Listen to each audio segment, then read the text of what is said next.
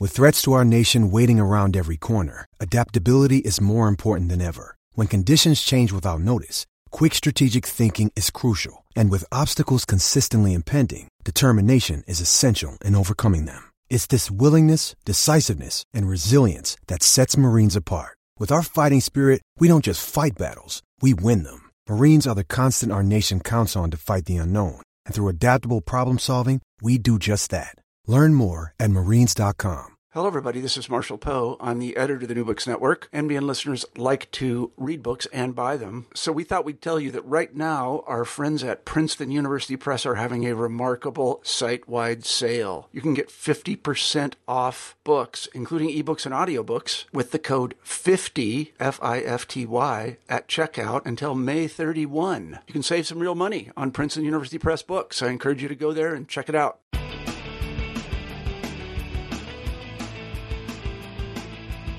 Welcome to the New Books in Sports podcast. My name is Bob D'Angelo, and I'm working on my master's degree in history at Southern New Hampshire University. Today we'll be speaking with Dr. Adam J. Kribley, author of the book Tall Tales and Short Shorts, Dr. J, Pistol Pete, and the Birth of the Modern NBA. Hope you enjoy the interview. Welcome back to the New Books in Sports podcast. Our guest today is Dr. Adam J. Kribley, the author of Tall Tales and Short Shorts, Dr. J, Pistol Pete, and the Birth of the Modern NBA. Adam, thanks so much for joining us today. Thanks for having me, Bob. Great. Adam is the director for the Center for Regional History and an assistant professor of history at Southeast Missouri State University in Cape Girardeau, Missouri, the home of the Red Hawks. Is that right? That's right, yeah. Yeah. Talk a little bit about your background, academically and otherwise. Sure. So I got my PhD from Purdue University in 2008. And from there, a couple of adjunct teaching positions later, ended up at Southeast Missouri State and am starting my sixth academic year at Southeast Missouri State. This book is actually my second book that I've had published. The first, though, was about the 19th century and Independence Day celebrations in the urban Midwest. So really, read by about 6 people, including my parents, and so it's been nice to have written and talk about a book that might have a little bit more readership here. Very true. Talk about the perception of pro basketball during the 1970s. In the 1960s, you had the Celtics dynasty, and then in the 80s, you had Magic Johnson and Larry Bird coming to ascendance, and then you had Michael Jordan and Kobe Bryant, now LeBron James. David Stern made the comment that the 1970s were the dark ages of the NBA, which you quoted in the book. Do you feel like they were the dark ages back then? I do think that they were. There's a perception that they were the dark ages. I think that the 1960s were clearly a golden age of pro basketball. You had the Celtics dynasty, of course, that got all the headlines. You had famous moments like Wilt Chamberlain's 100-point game, Oscar Robertson averaging a triple-double. And so there are these iconic, kind of bigger-than-life, almost mythical elements of the 1960s. And then in the 1980s, you have what people kind of dubbed the saving of the NBA with Magic Johnson and Larry Bird, and of course later Michael Jordan. And so I think if you at first glance or at first blush, it does look like really dark days in the NBA in the 1970s. And when I went into the project, honestly, that was what I was expecting, was a very negative kind of the downturn of the NBA. And what I saw instead was that there was no one transcendent team. There was maybe not even the one or two transcendent players. There certainly were some very good players, and I would argue that Kareem Abdul-Jabbar in the 1970s had as dominant a decade as any player in NBA history. But that really it was that lack of identifiable superstar, the marketable team or player. And so there is this perception that it was the dark days. But I think if you read the book, or if you at least study it a little deeper, you'll realize that there's a lot more there than just kind of that blank. It was a down decade kind of narrative. Yeah, definitely. It was like they almost got no respect. Absolutely, yeah. The Rodney Dangerfield of decades, right? Well, I mean, you write in your book as an example, Portland wins the NBA title in 1977, and CBS immediately switches to the Kemper Open golf tournament. Sure, yeah, that's a pretty bad sign, right? And the city of Portland celebrated and had a tremendous time of that celebration, but yeah, most viewers missed it. And so the NBA was definitely not on the same level as, for example, professional football at the time, or even really Major League Baseball, and was very much seen as kind of the lesser of American sports in that decade. And in fact, a lot of times it even overshadowed by major boxing matches. And so it was certainly not the media darling or the entertainment industry it is today. Yeah. Also, I think you also put and I almost laughed when I read this, is like the Indiana Pacers needed a telethon to raise money. Yeah, that was a great story, and one that I didn't know about. And actually, I was writing that chapter when I believe it was a 30 for 30 short or something about it came out, and so I just had to laugh because it was stuff that I was researching at the time, and to see how absurd that sounds in 2017, it's pretty amazing how far the league's come. Very definitely. What else did during your research that surprised you as you combed through all this information?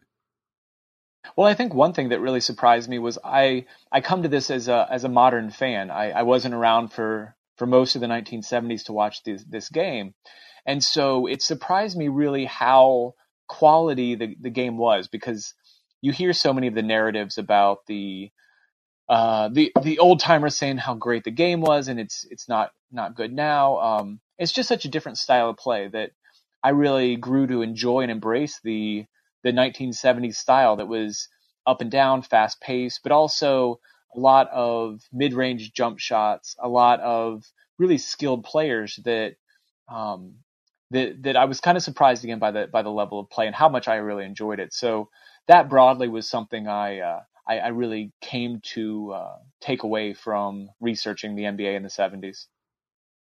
Plus, they didn't even have the 3-point shot in the NBA. Right, yeah, so there was no real incentive to shoot the ball from 25 feet. Right. Although when Jerry West made that 60-foot shot in the playoffs, that would have probably won the game for them. It would have, yeah. And in fact, it's funny that there are later instances. So that was a long 2-pointer, 60-foot 2-pointer. There was another instance, and I'm blanking on the year right now, but somebody banked in a 60-footer, and they just assumed it was overtime. Well, it was actually worth 3 points, and they'd won. So it took some adjustment once the NBA adopted the 3-point shot to kind of get used to playing with it. Right. You said you followed basketball more recently. Do you have any kind of background in basketball other than the fan? Did you play, or did you root, or what was your love with basketball? Mm-hmm. All of the above. So yeah, so I started playing basketball when I was probably 8 years old. I was able to play through 3 years in college. I went to a Division III school. So when I tell my students that, they always seem really impressed, but I wasn't on an academic scholarship or anything. And so I was able to play Division III basketball at Ohio Wesleyan University. And that, it gave me a great appreciation for what student athletes do and the hours that they put into that, their trade in college with that. And also, of course, it continued my love of basketball. And so I was really into college basketball, and not only playing, but watching at that point. And then I kind of took a hiatus, and really from about 2004 or so, the Malice in the Palace was kind of turned me off. I was a Pacers fan, or am a Pacers fan, until about 2012 or so. I didn't pay a lot of attention to the game. What position did you play when you played basketball? Is bench a position? Because I played a lot of that. No, in high school I played power forward, and in college I played power forward as well. But there's not a lot of call for a 6'4", not incredibly athletic power forward at any level, Division III or otherwise. So maybe my fondest college basketball moment was when I was in practice, and one of our assistant coach, we were running out of bounds plays, and one of the assistant coaches turned to me and asked me he's like, "Where's the 3-man go on this play?" or something like that. And I knew, and I remembered that. So, that was probably the highlight, was that I knew the plays better than the coaches sometimes. But yeah, as far as on the court, I played a lot of forward, but mostly rode the pine in college. Understood. Your first book, as you noted, was more about history. It was called Parading Patriotism, Independence Days in the Urban Midwest, 1826 to 1876. Now, obviously, anytime you write a book, there's research involved. I'm sure there was a different kind of approach for each book. Could you compare your methods going into it, or were they pretty much the same? Well, they were a lot different. I learned a lot from writing the first book, and the first book was a doctoral dissertation turned into a book. And I really was kind of new to research at that point, at least at that level. So I did a lot of newspaper research. I did a lot of research in different archives. And so in that way, I guess the basketball project was similar. I did go to travel to some archives, and I did definitely use microfilm and other newspaper sources. But one big change in even that 5 or 6 year period between book number 1, writing that, and book number 2, is just how many sources are now available on the internet. And so being able to do a lot of research from the comfort of my office definitely made book number 2 easier to research. Although the downside of that was that, so my first draft of the book was 146,000 words, and I ended up cutting almost 50,000 for the final draft. So I overwrote. There was a lot of information that just couldn't make it into the book, but that's a good problem to have. That is a good problem. You'd rather have more than less, that's for sure. Now, in the 1970s, regardless of what people might think now, they had some very colorful personalities. You had Pete Maravich, Dr. J, Rick Barry, and as you said, Kareem Abdul-Jabbar, Earl the Pearl Monroe. Talk about some of these guys. What made them such colorful, dominant figures? Well, I think a lot of it is that we think of today, today's media athletes, or today's athletes, I should say, have grown up in an age of social media, and many of them are very cognizant of their brand, of their public persona, of their image. And in the 1970s, you had a lot less of that. Basketball wasn't nearly covered to the extent that it is today. And so a lot of times players were a little bit more unfiltered. And so you get to see more of their character come out. If you think about maybe a player like LeBron James today, we know a lot about him. He's well covered. But in the 1970s, you didn't know a lot about those players unless they were very outspoken. And so Rick Barry's a great example. Rick Barry gave tremendous interviews in the 70s, and reporters flocked to him because they knew he would give them the truth. He would say exactly what was on his mind, even if it was controversial. And so some of those players, you really kind of get to know their personalities better because they're not worried about how they're going to be perceived. And players like Barry, Kareem Abdul-Jabbar was notoriously kind of acerbic. He didn't give a lot of interviews, and when he did, he was pretty terse and short with reporters. But all those players, really the top athletes of the decade, people got to know what they really felt as opposed to what they wanted to present.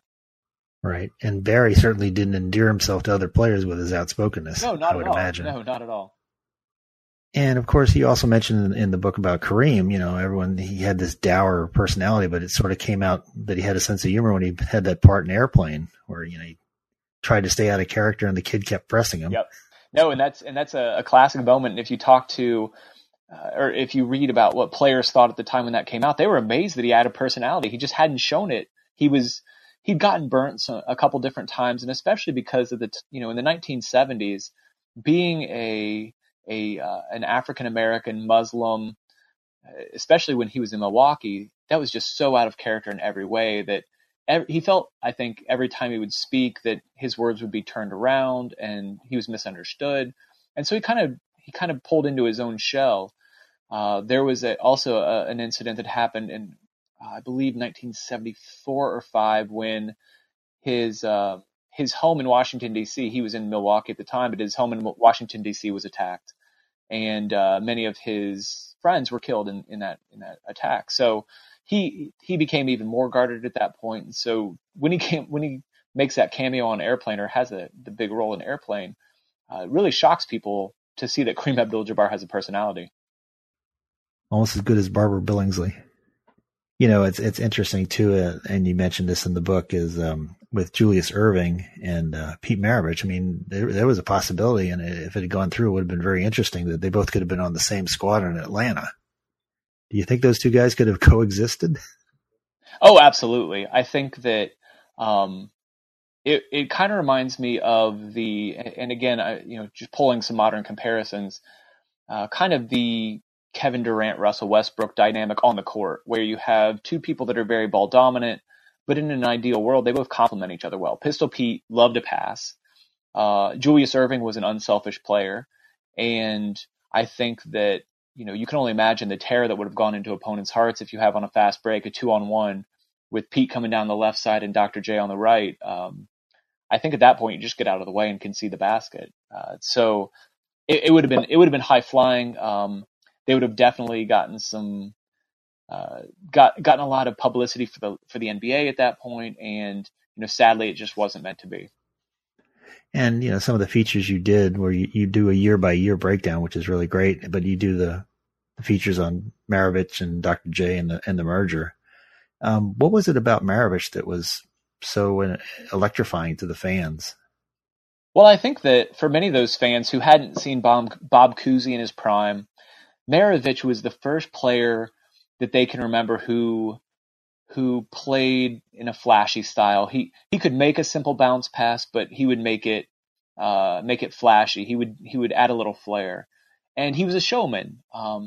And I think that from the guard position, there hadn't been that many of them in the NBA at that point. Obviously, you have players like Earl Monroe, who's flashy, and but Maravich even took that one step higher. Like I said, he was a good passer and was also often flashing his passes. So he added a level of excitement. And I think, another thing I mentioned in the book is that he's a white player. And at the end, in the 1970s, the NBA becomes increasingly dominated by African-American athletes. And so, for a fan in the 1970s, there's something to the idea that a fan wants to watch TV and see someone that they can identify with. And so for a white kid growing up in the 1970s to be able to watch Pete Maravich, maybe they're able to identify with him a little more than they are an African-American like Earl Monroe. So for a variety of reasons, I think that Maravich really captured the attention of the public, and he'd had almost a mythic career at LSU, averaging 44 points a game as a senior. And so there was almost this sense of watching him was an experience. Watching him was in itself kind of a form of entertainment. And on the other hand, you had Irving that just seemed to soar to the basket. I mean, he's a different type of excitement, I think.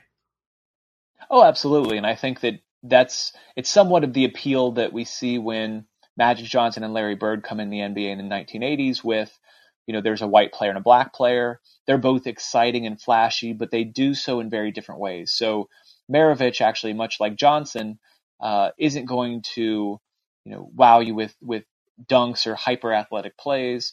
And instead, he's going to beat you with crafty passes and be exciting. And Irving, and this is where it falls apart, Bird wasn't a dunker like Irving, but Irving, swooping to the hoop and scoring. And he was one of those players that he would throw down a dunk and fans would stand up, and really without even realizing they were doing so, he just brought fans out of their seats, really like no athlete had at that point. And the only other player I think that you can compare him to is a young Elgin Baylor as far as the athleticism and his body control that Irving displayed.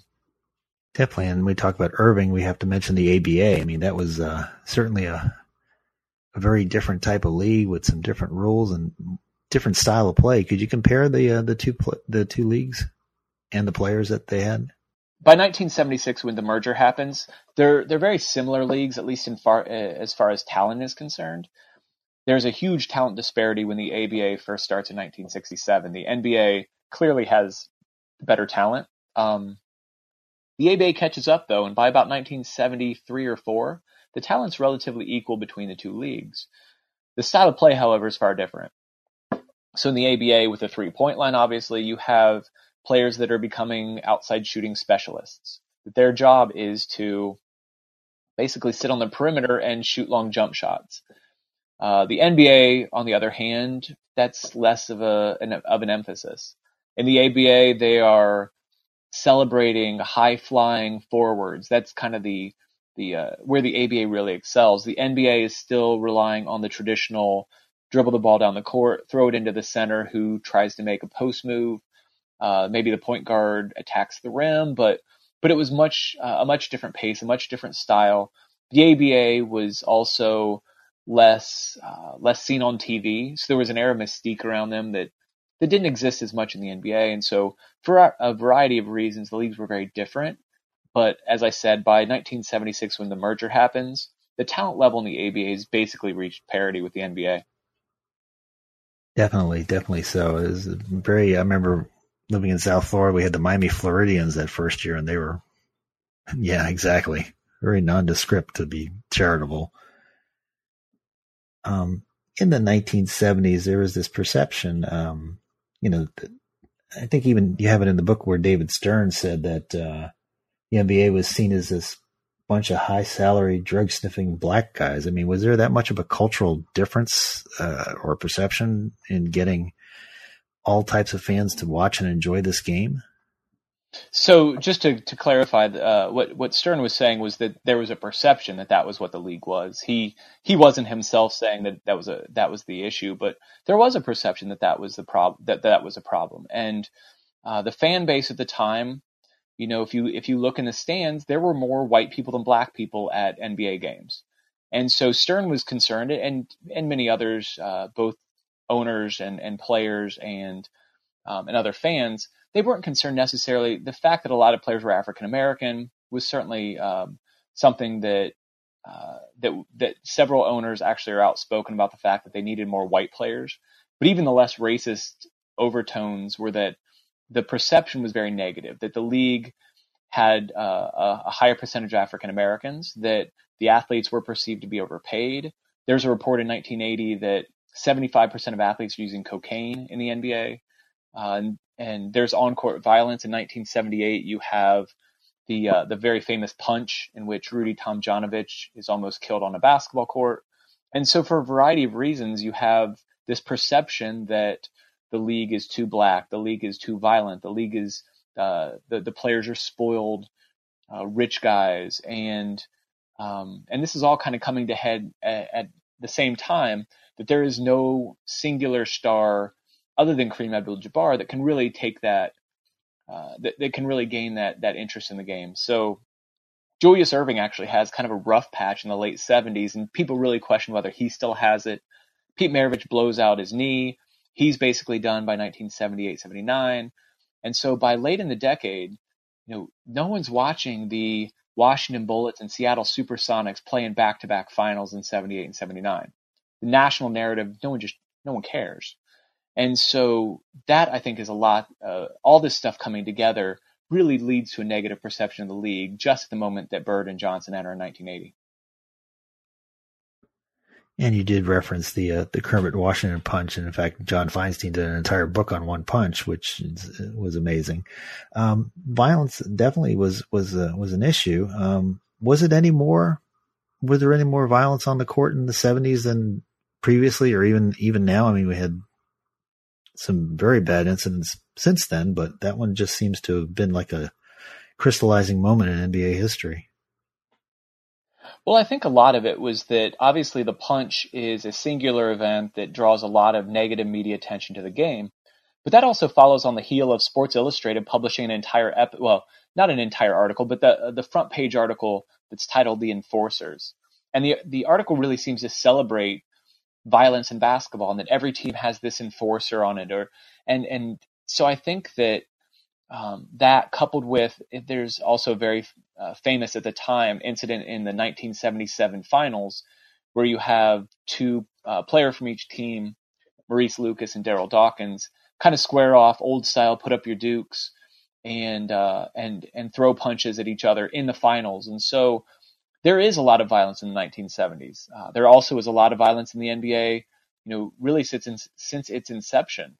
And it was a terribly violent sport in the 1930s and 40s, and into the 50s and 60s. In the 1970s, increased media coverage, the punch, those sorts of things really play up to that narrative. The NBA remained violent throughout the 1980s, never to the extent of the punch, but there's a very famous Dr. J and Larry Bird fight, and that's just the most celebrated maybe.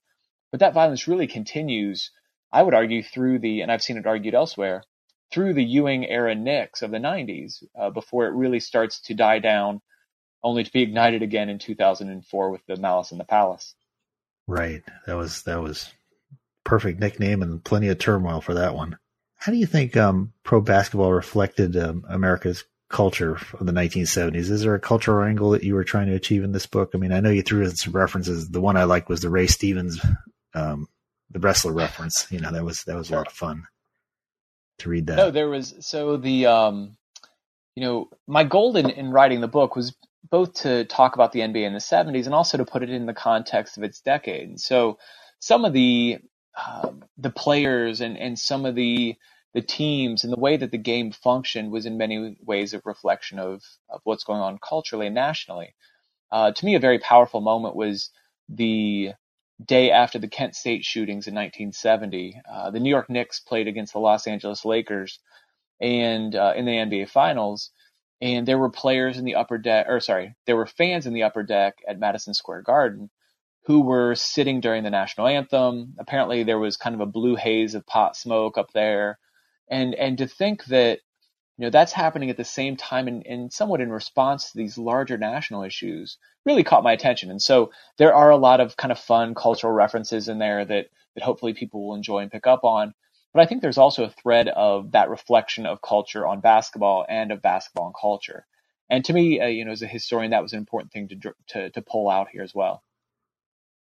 Right, because you had the turmoil of Vietnam, you had Watergate, you had the fall of South Vietnam, and then toward the end of the decade, you had the Iran hostage crisis. So it was just one thing after another. On top of everything. So, do you think that 1970s basketball, as more historians start digging into it, do you think that maybe it'll escape that Dark Ages label that it's easy one to slap on a decade or era? We as Americans, we tend to label decades, the decade of this or the decade of that. But do you think it could escape that and be looked at more critically now? I hope so. My fear, though, is that it's still, NBA.com, for example, calls it a decade of parity in which there's no dominant team, no dominant player. And I think that is a defining narrative. I really like, the Dark Days analogy. I really like how there's it used to be a website, now a book called Free Darko. And Free Darko wrote a book about basketball history, looking at really a span of history. And I like the argument they make. They say the NBA is not a Dark Ages. Instead, if you get close, it's a ton of different colors. Looked at from afar, it looks dark and monochrome. But if you get closer, there's a lot going on. And so I hope that scholars will continue to kind of unpack and look at some of those stories and dig deeper into particular teams or players.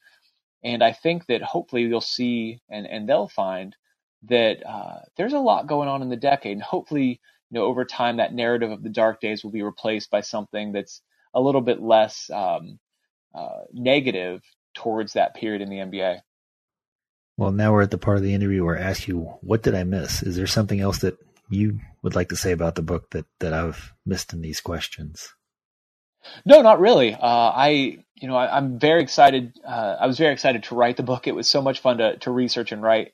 And, every time that I go on a podcast or I'm interviewed, I always think of all the different kind of stories and narratives. And I love hearing what people who've read the book take away from it. And, it's funny. I've talked to fans of a lot of different teams, and they all seem to really like particular parts of the book better than others. And they want to talk about how their team kind of developed in the 1970s.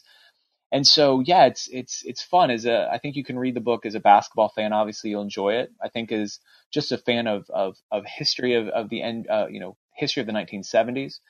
I know, for example, that a lot of my interest in writing about the decade came from a baseball book on the 70s. And so I think that you don't have to be a fan of basketball per se to really take a lot away and see how exciting basketball is in the decade. So no particular things kind of stand out, but I think taken as a whole, it's really an exciting story. And I hope people have as much fun reading it as I did writing it.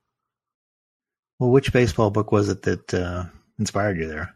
So that was Dan Epstein's Big Hair and Plastic Grass. And in many ways, I tried to pattern my book kind of on his style, where he's looking at it chronologically, but also kind of trying to find this big picture narrative of how the game is influencing culture and vice versa. And so, yeah, that was a big influence in my writing for sure. So, I mean, readers could actually, if they're just interested in, for example, in the section on the Washington Bullets, they could just turn to that chapter because of the way you have it structured year by year. Or if they're big Lakers Knicks fans, they can go back to those, revisit those early rivalries. So it's very, very structured. And of course, the statistics at the end and the standings are very helpful for the reader as well. Because, there are a couple of things that I didn't remember until I looked at it again. I went, oh, okay, they swept that series. Sure, yeah. And I think that that's something as well that I was really interested in including because I love basketballreference.com, but I don't want to leave it open when I'm trying to read a book. And so I think it's helpful to be able to flip to the back of the chapter and look, oh, okay, this is how the Cleveland Cavaliers finished this year, or well, why did Boston have home court in that playoffs? And it's a pretty easy, quick reference. And like you said, I think that it's fun to be able just to go to a part of the story you really like. Again, as an Indiana Pacers fan, if I was reading this book just as a Pacers fan, I might flip ahead to the merger in 1976 and just read about how the Pacers fared. Spoiler alert, they didn't do well, but I think that there's the way that it's set up is intentional in that way that you can kind of pick around, you can kind of jump around and still enjoy the overall story. And looking at the teams, I mean, can you talk about the Lakers, their 33 wins in a row, and then the 76ers, that 9-73 season? I mean, that's talking about both extremes. Sure. Yeah. The 1972 or 71-72 Lakers, of course, have this phenomenal 33 game winning streak. And to me, maybe the most interesting part of that streak is how it starts. And it starts in many ways after the retirement of Elgin Baylor in 1971. And it ends at the hands of the Milwaukee Bucks in 1972 in what might have been the most anticipated regular season game of the decade. There was so much attention being paid to this miraculous historic streak. And then, the Bucks, who were really the arch nemesis of the Lakers at the time, managed to put an end to the streak. So that's fascinating. And then, of course, the next year, the Philadelphia 76ers set a record for ineptitude and only win 9 games in a season. So, you talk about a league of parity, yet in back-to-back seasons, you have teams winning basically 60 games difference, the best in 72 and the worst in 73. So not quite as parity-driven, I think, as the narrative usually suggests. What I also found interesting was that they did the NBA draft over the phone and ran up these large phone bills. It's nothing like it is today. Oh yeah, right. The draft is significantly different. And in fact, just, even the way that teams kind of looked at the draft is very different. And so you see in the 70s in the NBA, first round draft picks getting thrown around. Of course, there's no protection on the draft picks or anything like that. It's actually how Pete Maravich ends up in Atlanta. Atlanta had a good team and made a midseason trade that ended up netting them the number 3 overall pick. And so while there was a lot of attention paid to the draft when a superstar collegiate player would come out, a Lou Alcindor, a David Thompson, a Bill Walton, the other years it was kind of an afterthought. It was just something that people did to mark time. They scouted, but the scouting wasn't nearly to the extent it is today. And of course, the draft itself was not the extravaganza that it is on television. And as you noted, it was fun to see, they would conduct these conference calls where literally the commissioner would just tell the next team, Phoenix Suns, you're on the clock. And sometime in the next 3 or 4 minutes, the Suns person would tell them who they chose. And the seriousness with which people take the draft now just wasn't there in the 1970s. Well, this has been a very interesting interview for me, and we know your time is very valuable. This is we've been speaking with Dr. Adam J. Cribley, who's author of the book Tall Tales and Short Shorts, Dr. J, Pistol Pete, and the Birth of the Modern NBA. So, what's your next project going to be? Have you started anything, or do you have anything in mind? Yeah, I actually have. I'm fascinated still by the NBA in this era, and one of the stories that really kind of jumped out at me, and I wanted to learn more about, was late in the 1970s, there's also this issue of the superstar players and the best teams in the league are located in places like Washington, D.C., Seattle, Washington, Denver, Colorado, the major markets, New York, Boston, L.A., Chicago. Their teams are pretty bad by and large at that period. And especially the story of the Knicks jumped out at me. And so the next project is actually going to look at the late 70s, early 80s Knicks, and looking at it in terms of both what's going on in New York City at the time. It's a fascinating time in New York City, kind of the rise of hip hop, of punk music, and all kinds of issues going on in the city. And then the Knicks team, who are terrible for most of that period until early in the 80s when Bernard King arrives, and then of course Patrick Ewing in 1985. So one different thing about that project is I'm interviewing former players about it. So it'll have a little bit different take than Tall Tales and Short Shorts, but we'll kind of move the story forward a little bit, at least for me. Definitely. Well, Adam, we really appreciate you being on the show today. Thanks for having me, Bob. I appreciate it. Okay. Well, you've been listening to the New Books in Sports podcast, and I'm Bob D'Angelo, and thank you for joining us tonight. Until next time, remember that the game is what matters. We'll talk to you next time.